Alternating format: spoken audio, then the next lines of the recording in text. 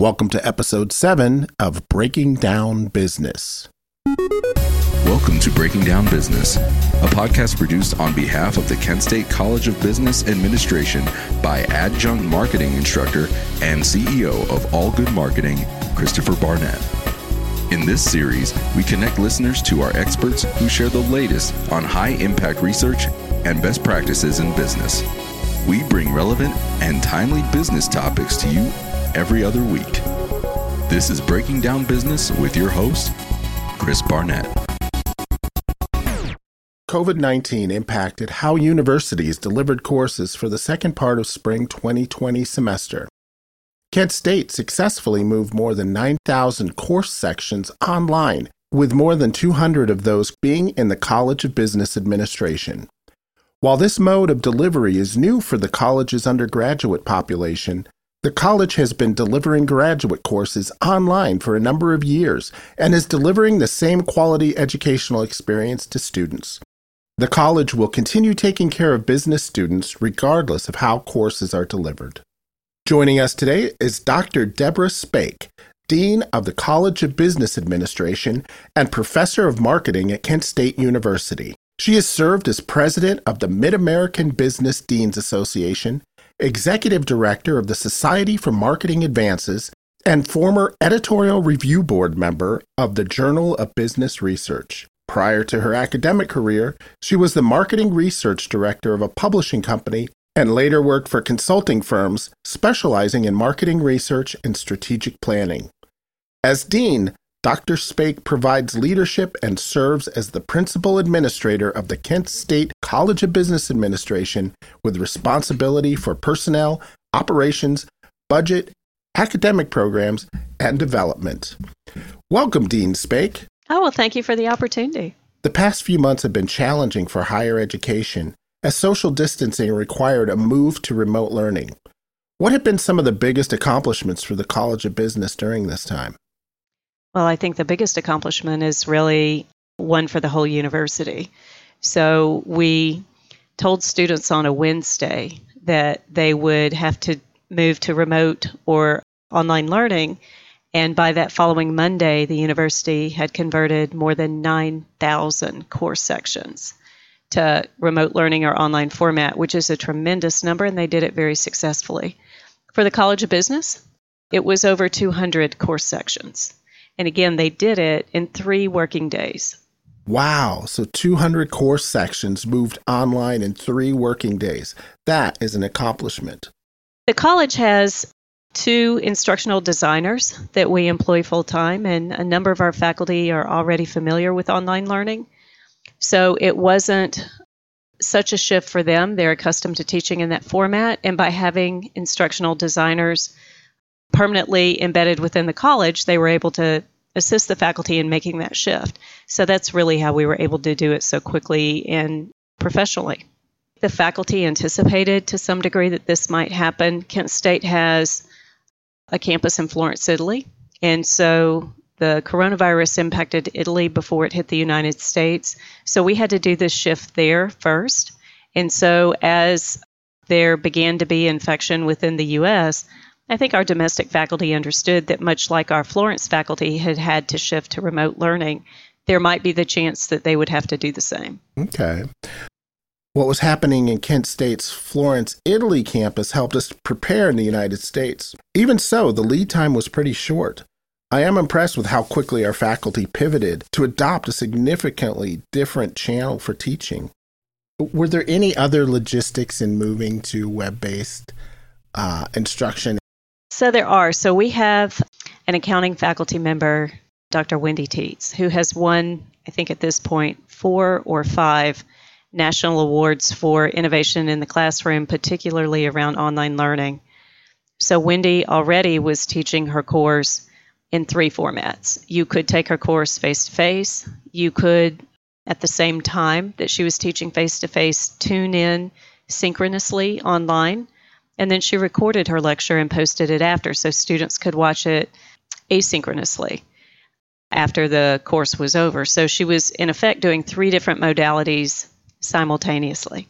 Wendy has long been a professor who stood out in the college and helped her colleagues learn how to do these things. And so apart from the instructional designers whom we already employ, having faculty like Wendy who would step forward and do webinars for her colleagues, who would help them with technology and learning it very quickly. She's not alone. We have other faculty who also are that proficient with technology, but to have peers who are that advanced and who can help their colleagues learn very quickly was certainly an advantage for the college. Well, I haven't had the opportunity to meet the instructional designers yet, but I have met Dr. Tietz. In fact, she and I talked about her innovative teaching practices in episode 3 of the Breaking Down Business podcast. She's amazing. And to incorporate machine learning and data analytics in her course. Into accounting. Yeah, I know. Yeah. It's like, wow, blows my mind. What an amazing talent we have at the College of Business Administration, really, you know? Well, it really is. And as I said, Wendy is a good example. She's not alone. There are others, but in her profession in accounting, the American Accounting Association has had her and another faculty member, John Rose, teach others around the nation even this week to learn what they need to effectively deliver online learning. In addition to that, even our accrediting agency, AACSB, highlighted some of her work. So we're just very, very fortunate to have faculty of that caliber who can help their colleagues get up to speed very quickly. Yeah. You discussed in your recent newsletter the concept of agility management. What does that entail, and how has the college implemented this strategy? Well, I think this is a good case study in agility management. And the bottom line is, how quickly can you pivot when there's a change in the marketplace? And so to have an agile organization, whether you're in higher education or whether you're in a corporate setting, these days is really important. Markets change quickly, situations change quickly, and to be able to adapt is an important skill for any of us. In our case, to be able, as I said before, to move all these courses and course sections from a face-to-face format to either remote learning or online, that quickly is truly a testament to agility management. The fortunate thing was, though, because so many of the faculty have at least dipped their toe into online learning previously, whether they've taught a class in the summer that way or they've delivered a course in this format in a traditional fall or spring semester, many of our faculty have some experience with online learning already. What a lot of people don't necessarily know is that Kent State, if you looked at all of the public institutions in the nation, we're number 13 in online learning. So we have already the infrastructure to do that in place, the staff at the university, not only in the college, but university-wide to assist with that effort. So to have the people already in place to help with that, professionals who are skilled in online learning and instructional design, it's a huge advantage. Has it been helpful to have the experience of offering graduate courses online to draw from? In the last few years, we've transitioned a number of our graduate programs to have an online option. So we now deliver an online MBA, an online master's in business analytics, and then coming soon, an online master's in accounting. So that infrastructure was in place really to help with those graduate programs. Our faculty teach very often in both graduate and undergraduate courses. So while they might not have previously taught online at the undergrad level, they certainly have been doing it at the grad level. And so to have had that experience, I think, made the transition much easier for them than it otherwise might have been. Excellent. What are some of the positive accomplishments you've seen the college make during this time? Sure. One of the things that we've been able to do very quickly is pivot in terms of study abroad education. So our college traditionally sends about 200 students to study abroad every year. We were preparing to do that over spring break to have some faculty-led courses go overseas. Obviously, we couldn't do that after we suspended face-to-face classes. And so we were able to work with our partners overseas, work with our faculty in Florence to deliver online education in a way that it was still very much international. So we worked with the companies in other parts of the world where our students would have been visiting face-to-face, and many of those companies agreed to continue to meet with them in a virtual setting. So the students were able to get some international experience even though they never left home.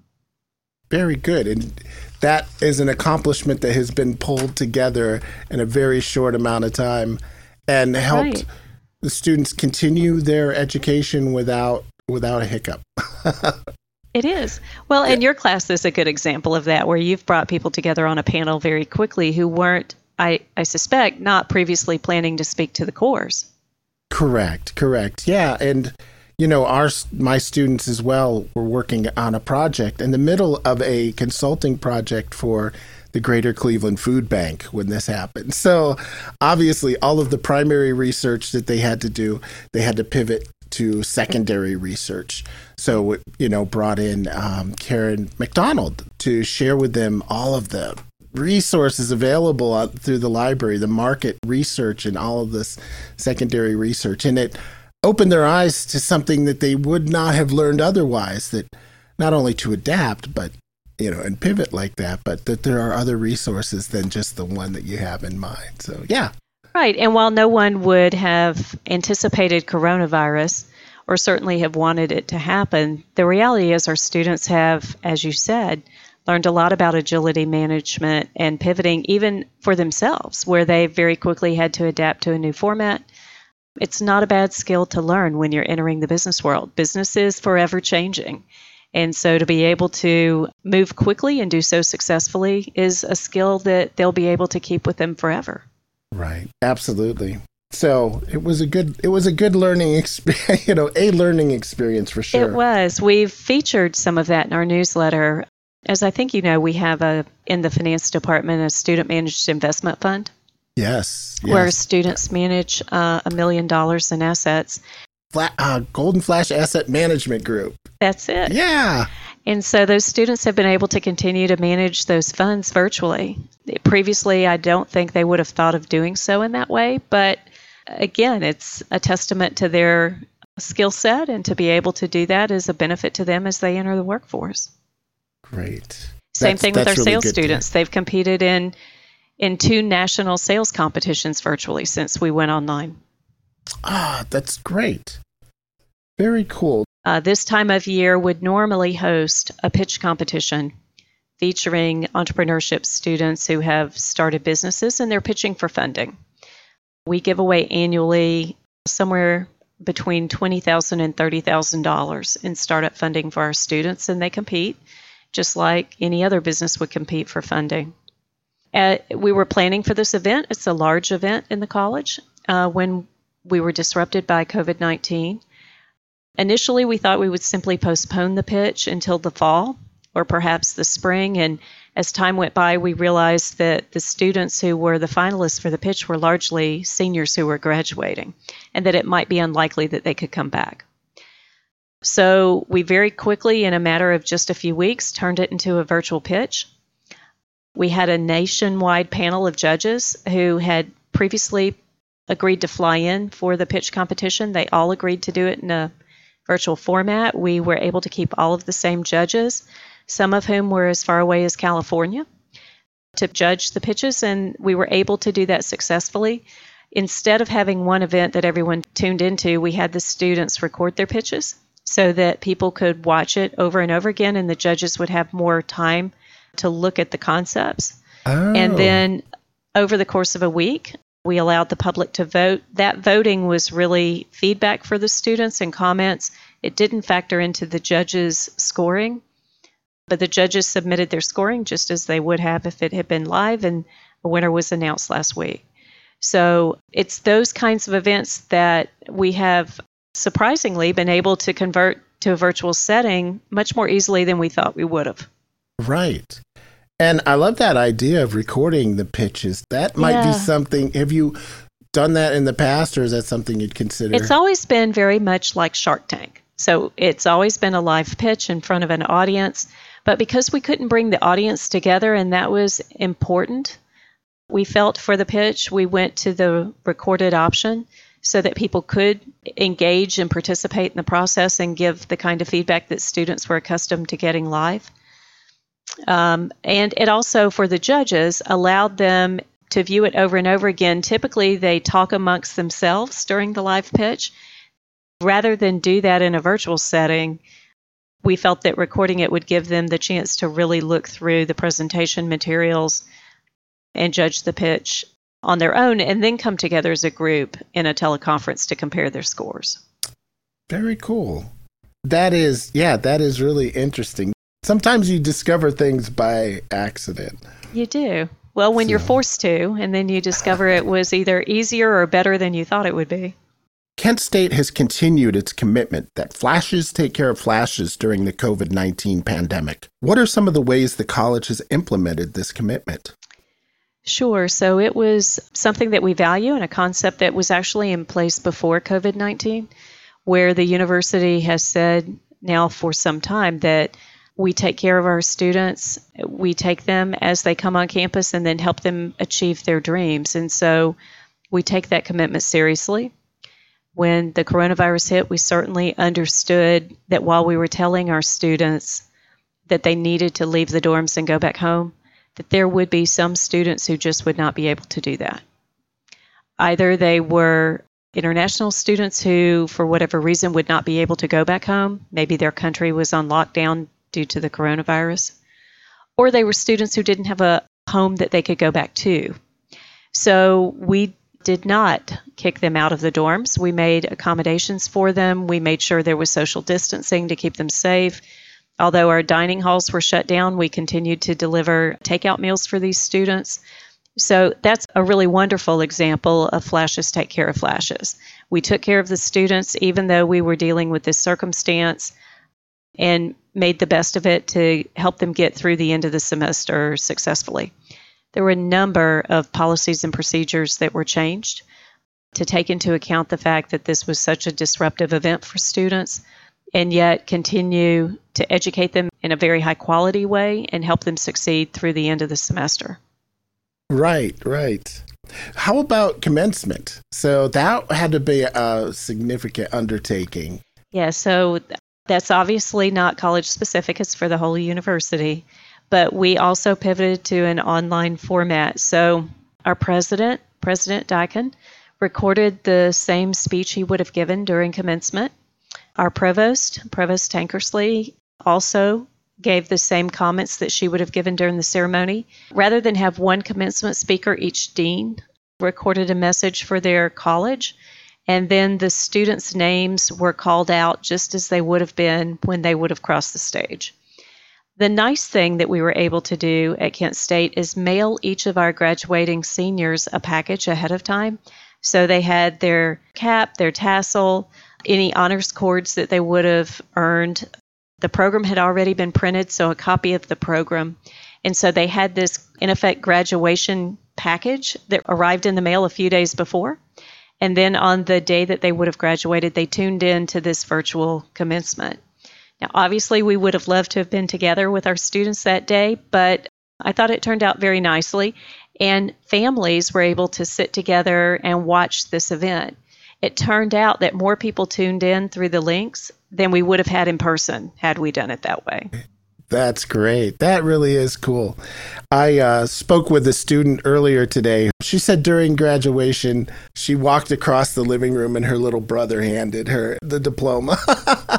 I know. So my son was in the graduating class as well. He would have crossed the stage on Saturday. And so we went to campus at 7 a.m. that morning and took pictures on campus just as we would have in cap and gown had it been during commencement. And we weren't alone. We've seen a number of photos posted where parents and graduates did that, either a few days before commencement or the day of.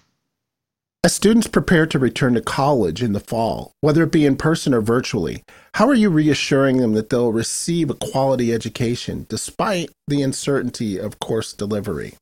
Well, we're still planning for a face-to-face delivery. So the university has a number of committees working on that now to determine how we can do that in an effective and safe way. And that's our hope and our plan.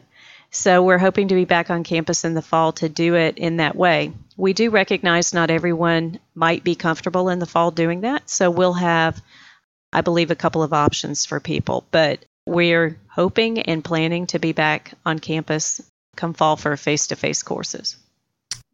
So what kind of courses can business students expect to be available online should they choose to take online classes? So this summer is a good example. We're still delivering online courses over the summer term, which for us enrolls quite a number of students. And right now it's the exact same courses that they would have had face-to-face had they been there this summer. So as I said, because we've been able to easily pivot from face-to-face to online learning, the courses that we're offering actually have not really changed. It's simply the format. Okay. Excellent. So all of the courses that we offer. Right. Now, you're the parent of a recent Kent State graduate. So you're familiar with the challenges that change has made for students. What kind of recommendations would you make to families and students who are either continuing their education at Kent State or entering Kent State for the first time here in the fall? Sure. So in my case, my son is continuing his education. He's going on to graduate school. That's what he was planning ahead of time anyway. So we just continue with that plan. As much as we can, we're trying to provide exactly the same experience that they would have had we not had coronavirus. And certainly the courses are the same. As I've said before, our faculty are accustomed to teaching in multiple modalities. So whether we end up teaching face-to-face with taking into account safety measures, or whether we teach in a hybrid format or an online format, certainly we're prepared to do it. And the experience will be high quality regardless. Our plan for the moment is face-to-face. Okay. I hope so. Fingers crossed. So, you said we're still trying to determine how we're going to operate moving forward. The same holds true for businesses. They're still determining how this is going to impact them in the long run. Right. So do you have any predictions? Yes, certainly there's been a lot of comment about the degree to which the workforce, especially in corporations, will continue to use more technology. All of our staff and our faculty have moved to this format where we're doing conference calls all day. We're using technology that we didn't use previously, and we're becoming very comfortable with it. So I think that will continue in the corporate workforce as well, where companies will begin to look at how efficient and how effective these methods have been, and perhaps people will have more opportunity to remote work if that's something that they choose to do. So true. I could see where there are some efficiencies and there are some cost savings in remote work, and there's also potentially some increased productivity. So we may not all just be running back to the office. Well, and I think previously, at least in my case, I have an example from this morning where I was on a call at 8 a.m. with our campus in Florence. And while we did that periodically before, now it seems much more normal to jump on a conference call and do a video call with people in other parts of the world all at once. And so I think the comfort level with having meetings that way will increase. I also think it opens up opportunities for our classes and our students, though, too, because I think students previously thought about studying abroad in only one way, getting on an airplane, flying to a place, and then visiting different companies there. Where now, with so much more ability to do teleconferencing, I think we'll have opportunities to pull in international firms much more regularly than perhaps we did in the past into the classroom. Right. Yeah, absolutely. So the last question that I have is, what lessons can business students learn from this COVID-19 experience? Well, I think the same thing all of us can learn, that we need to the extent that we can plan for the unexpected. I think had organizations been mindful that this could happen, it could have been that they could have planned in advance in ways that we think of as a crisis management plan. It certainly brings crisis management to home for students to understand why those kinds of plans are needed. And it forces corporations and higher ed to really think through, in the case of this kind of disruptive event, how do you react to it? I know that many universities, Kent State included, works on crisis management, but I think it's a real-world situation that students can learn from. The benefits of doing that in advance so that when something disruptive happens, you know what to do, because change will happen. It's inevitable. Yeah. Yeah. Wise words. Well, thank you for your insight during this unique time, Dr. Spake. You've provided a lot of great information about how the college and the university continue to navigate these uncertain times. It's good to know our students are in very capable hands. Oh, well, thank you for the opportunity. Thank you, and we'll see you at the College of Business Administration. Bye-bye. Thank you for joining us for Breaking Down Business, brought to you by the Kent State College of Business Administration, offering 10 undergraduate majors, online and in-person MBA programs, and a comprehensive PhD program. Learn more about the many ways to pursue a business education at Kent State at kent.edu/business.